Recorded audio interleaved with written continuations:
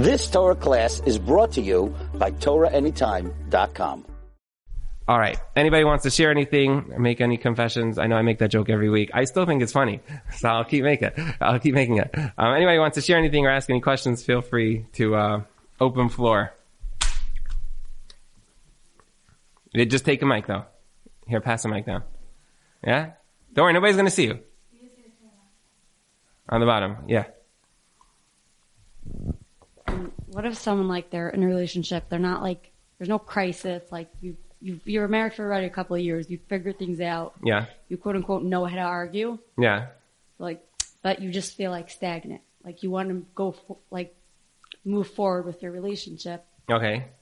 Without, like, you already, like, let someone already does, I understand you, I hear you, all that. Okay. Like, just, I don't know if you heard that concept where someone will tell you, like, I just feel stagnant. Where a relationship feels like it's like getting stale. No, not stale. Like getting better, but it's not like. Speak it out. No, like in the like I'm like people like after like a bunch of years, like you figure things out. There's always more things to figure out. Sometimes it's kids, sometimes it's not. Whatever it is. Yeah. But then you can sometimes get to that point where you're just like, hey, like I'm calm, like things are good, like. I think that the ability to change is not always so apparent. Meaning, I'll give you an example.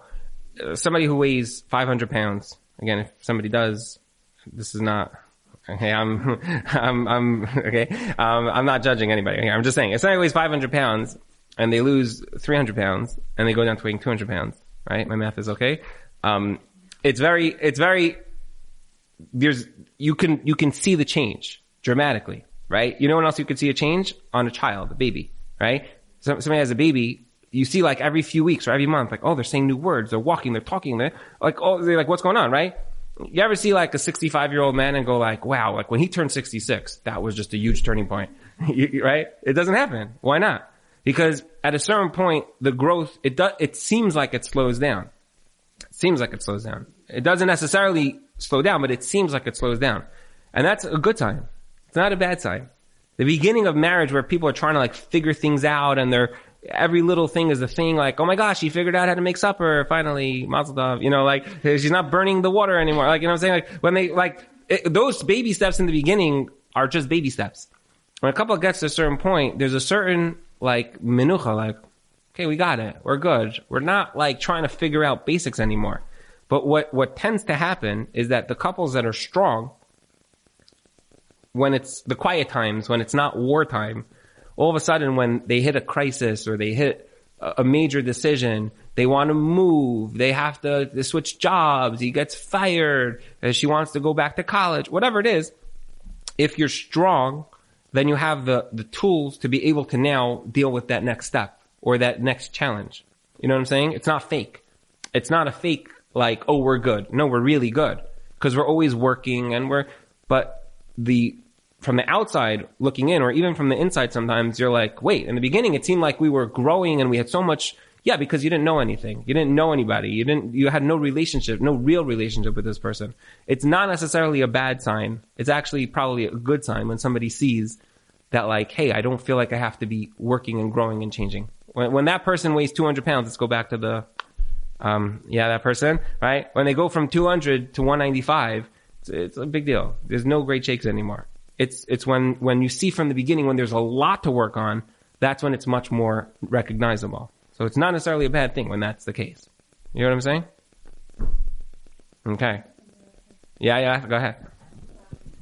If you have a lot of blind trust, can't it end in resentment sometimes if you don't, you're like a little bit thrown, like keep saying like, oh, you're not doing it to hurt me, but yeah, you could still end up feeling resentful that like things are not happening the way you want them. 100% true. So your question is right on the mark. Let's say somebody has blind trust. They say, I know that you're not meaning to hurt me, but you keep hurting me, right? So I'll tell you the answer. So play this out, okay? So how does your conversation look? Well, this is crazy. I mean, this is the 10th time you did this to me, right? Or, I'm trying to bring something out of you. Can we have a serious heart-to-heart talk? You see, yeah, it doesn't necessarily mean to just forgive and move on and just become like a doormat because, hey, I have to trust him. Trusting him, this is my point. trusting him doesn't mean that you don't have a real conversation. But it also is not, yeah, it's not an intervention all of a sudden that he has like, all of a sudden you have a diagnosis for why he's like, you know, he has Asperger's or he's on the spectrum, or like all of a sudden, like I literally BPD. Like I hear people like sitting there throwing out like medical terms, and I'm like, "Are you a doctor?" No, but like I googled it. Like I figured out my spouse like they have all these issues. Well, why? Why do they have these issues? Because they're not getting your message. But that doesn't mean that they have something medical. They don't necessarily have a medical diagnosis just because of that. My point is not that you're not going to have a conversation. You should have a conversation. I'm going to say something that might get me in trouble. Again, don't try this at home, okay? But just hear what I'm saying, okay? In really, really strong relationships, you have the ability to turn to your spouse and say, can you help me be a better spouse? What do I need to do different? Like, tell me, not like, where am I going wrong? Like, I don't know what I'm doing. But like, you know, help me out. Tell me, where could I improve? Or give me one area you'd like me to focus on for the next few weeks. When you're able to have like a real openness, we're not hiding behind the box like playing, you know, Nerf guns with each other. Like, you know what I'm saying? You're able to have like a real open conversation. Like, let's talk openly. What do I need to do different? Tell me where you need me to focus. You need me to be home earlier, more attentive to you for the children. Tell me what needs to happen here. You're able to really have a conversation because it's really coming out of love. And that's the key. You're able to turn to your spouse and be like, wow, you know, I really feel like you need to internalize that I need you home a little earlier. It would be so meaningful to me. I feel like our marriage needs that. I feel like our marriage needs you to be home a little bit earlier. That's it. I love you. So I'm not killing you for it. I'm actually having a conversation for you that probably will be heard. Right? And tomorrow I'll check in with you. Hey, by the way, I don't trust you so much to come home on time. Like, hey, how you doing? Tell me what time you're leaving the office. I want to go for a walk with you. That's it. It's not a major fight. You don't trust him. You don't trust him that he's going to do it, but you trust that he's not out to get you. You hear what I'm saying? And I have news for you. When he knows that you're not out to get him, then chances are he's not out to get you either. You know what I'm saying? Then all of a sudden he doesn't have to pull out the guns and be like, you don't understand my life. You don't know the stresses I'm under. Right? How often do people, you don't even know what I'm going through. You don't understand finances. You're totally out to lunch. Why are you saying these things right now? Why is it that he's coming back with like such a vengeance? And because he feels that somebody came at him with a vengeance, right? That's usually what happens. And all of a sudden, you don't even remember what you're talking about anymore. You literally don't even remember what the argument was about anymore. I know everybody here knows what I'm talking about. You know what I'm saying? Right? We all had those conversations. Or you're sitting there scratching your head like, how did we get here? How did we get here? Why are we screaming at each other? I don't know. You're screaming at each other because you're trying to bridge the gap, but because you don't think the person really has your best interest at heart, what are you doing? You're screaming at him and you're yelling at him. So he's like, okay, yeah, watch this. I have bullets in the chamber here. I'm saying you watch this, right? And he has a lot of mean things to say to you also. That's not the way to go. Batach balei bala doesn't mean you have blind trust. It means I don't trust you. I need you. I need to have an open conversation with you. But the conversation is out of love. The conversation is out of what our marriage needs. We're having a real talk. We're adults. We're not children. It's like kids on a playground, they're fighting over things and like they're just fighting over like stupidity. We're adults, so why are we fighting like children? We're not. We're just more sophisticated adults. Like we figured out how to become like more sophisticated children. It's sad, right? I think there's a lot in this to unpackage. Batach balei bala is very, very powerful. I trust that you are not out to get me. I trust that you love me. I trust that you care for me. I trust that you want to be happy and that you want me to be happy. I absolutely blindly trust that. That's why I married you, right? I got into this relationship knowing that you 100% care for me. Okay, you're distracted. I need to remind you of that. So I'm not allowed to remind you of that? Of course I can remind you of that. Because I love you and you love me and we want the same thing. Our end goal is the same, right? Our end goal is not, and my goal is not to fight with you. People say all the time, I don't want to fight with you, but I'm about to fight with you. You know what I'm saying? I don't want to fight with you, but we're fighting. How are you fighting again? You're always fighting. Because we don't learn the art of fighting. Is that a mindset or are you actually telling yourself that, like, I know we don't need to hurt each other? You need to tell yourself before you tell your spouse. No, Take the mic for a second so people can hear you. What I want to know, like, Yeah. like, is it enough to just tell myself, or like, do I actually have to, like, speak those words out? Like, I think it could be both. First, you really need to feel it. And then you need to communicate it. By the way, like, I know how hard you're working. By the way, the words that will come out of your mouth will be so much different if you really feel it. I see how hard you're working. I can't imagine the pressures you're under. You do an amazing job. You're really bringing in parnasa. You're killing yourself. I see, you're a rock star. You're amazing. I feel like, we don't make enough time for each other though. Say it like that. Say the we word. Don't say me. Okay? I feel like we don't make enough time for each other though. And like we really need to prioritize our marriage. It's really important to us. Who could resist that? It's impossible. You know what I'm saying? Who could resist that? You're communicating a common goal. You're not saying me versus you. I feel like you're never here. I feel like you don't care about anything. That's me versus you. Me versus you is not a marriage. Me versus you is toxic. And that's where there's a differentiation here that I think has to be made. You understand? You don't then blindly say, okay, I guess I'll wait till you to come around. That's not the common goal either. You're not just giving in. You're having a real conversation. Is there a question over there? Yeah. You wanna take the mic? Oh, you have a mic there. Okay, got there. Go ahead. Okay. Any tips or advice for a couple about to have a baby going through the postpartum survival life for the second time? Any tips? Let's say this again slowly. 1 second, I have to process this. Any tips for going through postpartum, the second time around, like how to survive? Don't take anything personally. I think, by the way, this really fits into this concept, right? Is that when people are going through, emotions and hormones and all that other stuff, they don't mean to chew your head off. They don't mean to be down. Your spouse at that point generally needs a lot more of your time and attention to be present, to be helpful. That's how you get through it. But she's so irritable right now. Yeah, because she just went through a lot. So, you know what I'm saying? Just be on your best behavior, not because you're tiptoeing around her. And I'll just add one more thing also, and I think this goes to your question. Like, I like to think that there's a lot of people who mean well, and they say, let's call it, they say the right things. And then there's people who like internalize a feeling, like in their bones.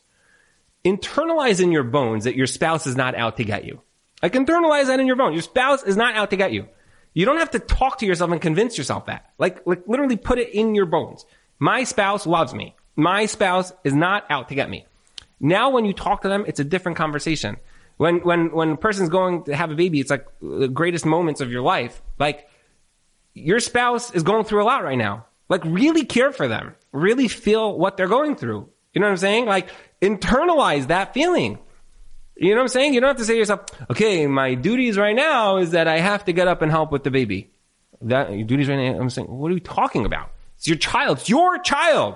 Your child. It's not like a homeless child that you took in and like you adopt. It's your child, right? You have to watch out for your baby. Like, what are we saying here? If you internalize, like, this is my child, this is my wife, it puts things in a different mindset. My wife needs my help. My child needs my help. My wife needs my help with my child. Not her child. I hear people say this all the time. Like, oh, I took your car to the shop, or, oh, I bought groceries for you, or I bought the things you need to make for supper. You bought her the things you need her to make for supper? Who's she making supper for? What are we talking about? You know what I'm saying? If you don't, this course, let's call it, is called Journey of Unity. If you don't view yourself as a unit, so then you just lose sight of what you're saying. We don't even understand what we're saying. Like, I bought you the food. You woman in the kitchen, you need the food. Me, I'll figure it out. What does that mean? You know what I'm saying? You buy something for Shabbos. You bought it for the family. You bought it for yourself. It's yourself. You have to like internalize these feelings. A lot of people say, I respect my spouse, and I could write it down on paper what I respect about him. Okay. Watch how you talk to him in private. Okay? Watch how you talk to him in private. Then that's all you need to know if you really respect him. Watch the next time you have a fight or argument or you're upset about something, then you'll know how much you respect him. If it's in your bones, it's like, can I talk to you for a minute? You'll be calm, be able to communicate normally, not like a shrill voice that like the dogs next door are barking. You know what I'm saying? Like you're able to like actually talk like a human being because like, hey, we're having an adult conversation. It has to become like in the bones that you feel it and you know it, not that you have to convince yourself. If you have to convince yourself, then start by convincing yourself. But if you don't, so then let's go. You know what I'm saying? Now's a good time to get started before the fight. so that when that moment happens, you're able to deal with it, like, in a different way than maybe it was done in the past. You know what I'm saying? Yeah? Another question? Go ahead. Is there anybody who wants to say anything there? Or yeah? You want them to type it in? Okay, go ahead. When small things become offensive to me, like backseat driving, I'll say something, then my husband will feel attacked, and then get very offended. How do I go about expressing my pain? It's really helpful to me. So these situations will make me hold in the pain and get distant. Say this again. Let me rehash this. Okay, so basically, so let's say the woman will say, sitting in the back seat, you know, hey, what's going on with the driving here? We're trying to, right? This is not Pac-Man, right? This is not Pac-Man where we have to like gobble up all the white lines along the car, right? Okay, so that's what's going on, and he feels attacked. So let's talk about this for a second. Okay, let's talk about this for a second. This is like, I would say this is like trust in a certain area that your spouse who's driving probably doesn't want to kill you. Very good, right? Their life is also on the line, right? And therefore, they're probably well aware of what it is. Oh. No, by the way, if your spouse is not trustworthy in this area because they're driving 105 miles an hour down the side street, right? So then you are right to not trust them, right? You are right that they have not earned your trust in this area. And you could say to them like, you know, I would like to drive next time, or, you know, I need to talk to you. I feel very unsafe in the car. But if your spouse is driving normal, you know, my wife just made a comment to me. I'll say it as a joke, because my car has that when you don't stay in the lanes, it gives you like an alert that, you know what I'm saying? And it says you need to pull over and drink a coffee, which I think that's what it says. It says like, pull over now and drink a coffee. Whatever, that's what it does. So my wife's like, this is amazing. I could just sit back here in the passenger seat and the car does all the talking for me. Like, I don't have to say a word because the car is like, bling, bling, like emergency, pull over right now and drink a coffee. That's what it does. It first warns you and then it gets like really adamant in its thing. But yeah, you have to turn off the setting. I know. I know. But the point is that in a normal situation where your spouse is driving regular, even if it's a little erratic, most likely you're nagging them or whatever it is not going to get you anywhere. And if you trust that they don't mean to kill you and that they have your best interest. But by the way, and I'll go back to this question before, if something needs to be said and it's said in a loving way, it usually is accepted also. Meaning if a wife goes like, are we, whatever. You can make a funny comment. You could say it however you want. If it's done in a loving way, it usually won't be taken like you're trying to correct me and figure out how, you know, how to change my life. What's the next one? Read the surrendered wife. Hi, Doc. Okay. I by the way, I have to say something. You know, my wife and okay, let's talk about that for a second. Okay. Okay, right. So I don't want to use this platform right now to talk about this book, but my wife and I have. Right, it's like my wife and I have like a whole thing that we recorded, which one day we will release to the public, like a conversation. What? The empowered wife. Okay, that's the new terminology.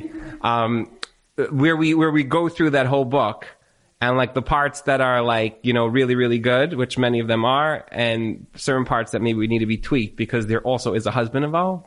Right? So we have to like discuss this in depth. We will do that at a future thing. I'm not saying it's bad or I'm not endorsing it here either, but I'm saying this is something that has to be spoken through all the various, like her 6 or 7 principles.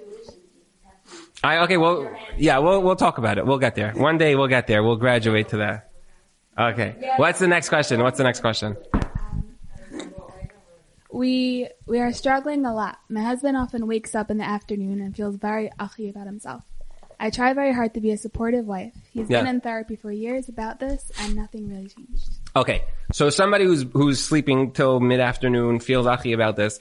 This is somebody who needs. So okay, let me take a different approach to this. I'll say the regular approach, and then I'll say the secondary approach. So somebody like this needs, let's call it motivation, coaching, therapy. Somebody in order to get them out of the right. It may be medication, diagnosis, whatever it may be, in order to get them out of that rut, because that's almost like a sign of somebody who's in a depressed state. I'm not going to say they're depressed. I'm not a licensed mental health professional. I don't mean to treat, cure, prevent any diseases. But I'm just saying such a person needs somebody to guide them along the road of, getting themselves to be productive and get up and feel good about themselves. However, I'm going to just throw something out there, is that a lot of times what I find, people are very focused on the trauma that they may have gone through or the upbringing that they may have gone through, and they're very looking in the rearview mirror. I'm sure there's a good English word for this. They're very retrospective. Psh, that's a good word. Yeah? They're very retrospective. And their entire outlook on this is, why am I like this? And how do I treat this? And how do I get out of this? But by the time they figure it out, oftentimes they're 97 years old, right? And they're in a home and they're eating pudding. So a lot of times there has to be like a forward thinking model in order to motivate the person and give them tools and skills to be able to attack this almost from like a prospective perspective. Okay. If that's the right word. Meaning sometimes people need to just be taught and told how to function even through all the things that they may have gone through. But this is somebody that needs, because ultimately a person who's sitting in bed half the day is affecting their spouse, right? Something that we touched on last time, which I want to touch on now, is that every single relationship, when you're in a relationship, it's like rings that are overlapping. You know what I'm saying? How you bring up your children and your financial decisions, and whether or not you are a learned person, a calm person, whether or not you have good taste. You decorate the house. It's not a big deal. No, it is a big deal, right? The Gemara talks about how the Tanaim came to visit somebody who was sick, and Rabbi Akiva went around and he started cleaning up the house. And they said, why are you cleaning up the house? And the Gemara says that the sick person turned to Rabbi Akiva and he said, you gave me life. By having a clean house, you gave me life. Like, the house is clean, it's nice, it's bright, it's eerie. We don't realize how little subtle things within our relationship, it has a direct effect on your spouse. So somebody who's not functional, they're staying in bed late and they're not able to get out of bed. My heart goes out to them that they feel that that's where they need to be. But sometimes they need that motivation in order to get themselves into a place where they're able to function better, to address whatever it is that, was causing them to feel like in such a depressed state. Obviously, this is not the forum for talking about somebody that I don't know, but I'm just throwing that out there. Sometimes there's a heart-to-heart conversation, and sometimes a person has to be very, very understanding. Like, hey, this is where you are. I feel so bad for you that you don't have the kaichas to be able to get up in the morning and get out of bed. And I know how hard it is for you. So I'm going to help you. How can I help you? How can I be of service? Let me speak to your therapist so I can know how I could empower you, or I could encourage you. A person needs to know what their role is in that specific relationship, but obviously this person can't do it on their own, so they need the help to do that. Okay, yeah. Take the mic. Hi. Fire away. So I'm the one that asked a question about the backseat driving. The backseat driving was just an example, because that's something easy and generic and not too personal. Okay. Basically, the question is like this. Something will happen that's kind of stupid and on the outside doesn't look offensive. I'll get offended. So now I'm feeling hurt.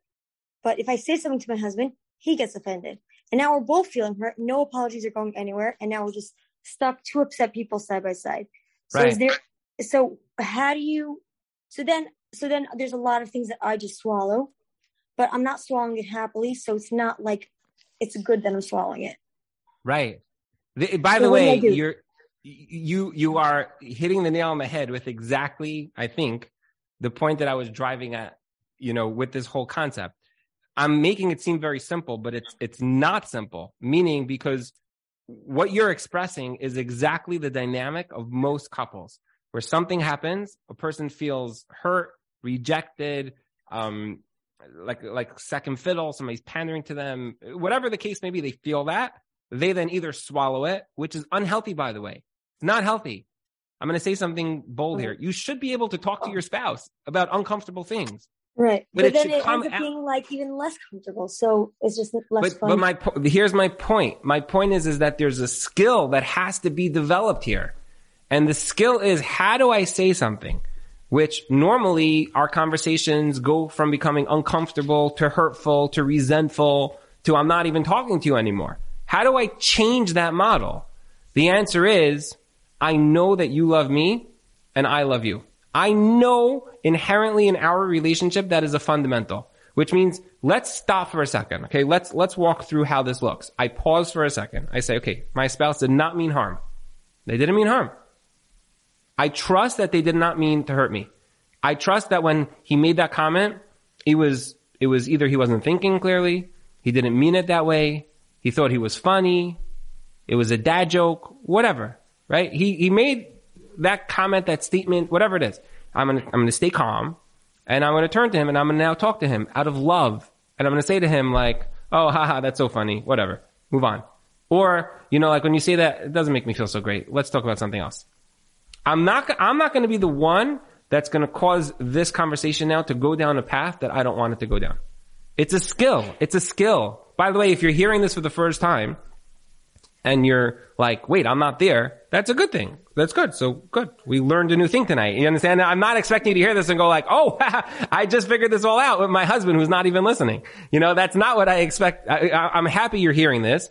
And you're saying now this is a skill that has to be talked through. And by the way, even if you hear it and understand it completely, which I'm sure everybody here does, it could still take 1,000 times to try it and get it. You have to master this. This is not something which is like all of a sudden overnight. There's a lot of chachma in Mishlei and in Eishes Chayil, which is part of Mishlei. This is not a simple thing to just like do. This is something that really takes time to develop and work through. And by the way, the simplest way to do it is next time you realize you're in a fight, have the awareness of what's going on, and then stop and turn to your spouse and be like, haha, what's funny? I just realized we actually love each other. I realize that. It's funny. And the reason we got here was because we forgot that for a split second.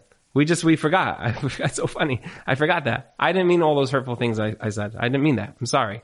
I allowed you to pull me down a path, and I allowed myself to be pulled down a path, and we were pulling each other down a certain path, but there's no reason. It's funny, because I actually do like you. I don't mean to hurt you. Right? We have to go back to the awareness of what's happening is how you stop going down the same path over and over and over. If you don't have the awareness, then you don't even know how you got there. Think through your last argument with your spouse. What happened there? Rehash it in your brain. Oh, and then he said this. Oh, I'll never let him let that down. Calm down. The minute one person takes like a misstep, it just goes off. And yes, I don't expect you to master it in one night. I just hope to bring about the awareness so that next time you're in this situation, you're able to overcome this a little bit different. Yeah? Last question?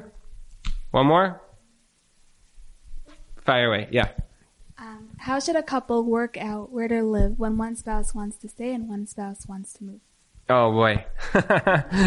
This is the tough one. Okay, how does a couple figure out where they want to live when one spouse wants to stay and one spouse wants to go? Okay, so here's the news, okay? In order for a couple to survive a move, wherever they're going to move, they both have to be on the same page with that move, okay? There's a very famous concept. It's something which is really psukim in the Torah, where Yaakov Avinu is living by Lavan's house. I say this to so many couples. I think the yesod is just really important. Yaakov Avinu is living by Lavan's house, and he has 4 wives, and he has the Shvatim. And Hashem comes to him and says to him, Yaakov, it's time for you to leave. It's time for you to move. And Yaakov Avinu says, wait a minute, I don't know if my wives are going to be on board with this. So he turns to his wives and he says, honeys, let's go into the field and let's have a conversation. Don't try that at home either, okay? He says, let's go into the field and have a conversation. Why the field? Because it's a private place. I could talk to you. And he says, let's talk. And it's interesting, if you look in the psukim, for 9 psukim, Yaakov talks to his wives and does not mention the fact that Hashem told him to move. He says, it would be better for you over there. Your father was very mean to me, blah, blah, blah. And last night, Hashem came and told me that I should leave. And the wives answer back and they say, yeah, it would be better for us to leave. And by the way, Hashem told you to leave, we should leave. Hashem was almost like secondary to the concept of kesher, to the concept of marriage as unity. And if you want to make a decision with your spouse, you have to get your spouse on board. There's no such thing as, I'm doing this and you'll just come along. Your spouse will be so resentful. Yaakov Avinu was very smart because immediately after this, when they start leaving, and Lavan comes running, and everyone starts screaming and panicking and yelling and screaming, the wives are on Yaakov's side. They're not standing there on their father's side, right? And going, well, maybe my father's right. Maybe we should go back. They don't say that. They're like, no, we left. End of story. We're out the door. Our minds are there. So the answer is, I'm going to say a sentence here. You know, there's a pasuk. It says I think it's a pasuk. It says v'kesef yana es hakol. That money answers everything. I always say that with marriage, v'kesher yana es hakol. That the answer to everything is kesher. You want to know how to move and get your spouse on board? Kesher. Get them on board. Connect with them. Talk to them. Hear their concerns. Weigh the pros. Weigh the cons. Make sure that they feel really understood by you. And then that decision will be a joint decision. If you're really smart, your spouse will think that they had the idea to move in the first place. You know what I'm saying? If you're really smart, if you play your cards right. If you don't, and you start forcing them or trying to trick them or convince them why financially it's better for them, and they don't realize that it's really better for them in a different place, it's not going to work. Ultimately, they'll move, they'll follow you, and then they'll be very, very resentful. And they'll just be these people who are locked up in their house and they don't want to talk to anybody. Because I didn't want to be here. And anything that goes wrong, you'll be to blame. Kasher yana es hakol. Connection is everything in marriage. That is everything. It's the answer to everything. Get on board with your spouse. Make sure you realize, and they realize, that this is one unit. Don't force your opinion on them. Hear them out. Make sure that they're understood. And then ultimately, this decision will be an adopted decision by both of you. And when you're faced with any challenge in the new thing, they'll be on board. You won't see them sitting there on the side when when the move is happening, going, oh, I don't want to be here anyways. It is all your fault. You deal with this. You deal with the busted pipe. You deal with the plumber. You deal with the lawyer. Because they're going to be on board with it. They're going to be like, yeah, I really want to be here also. It's really important to understand that anything like this, which challenges a marriage, a move challenges a marriage, sickness, illness, a lot of things challenge marriages. Moving is a challenge to any marriage. It affects the children, it affects the environment. There's a lot of new things. If a person wants to do that successfully, get your spouse on board. Get your spouse on board, you'll be successful. You've just experienced another Torah class brought to you by TorahAnytime.com.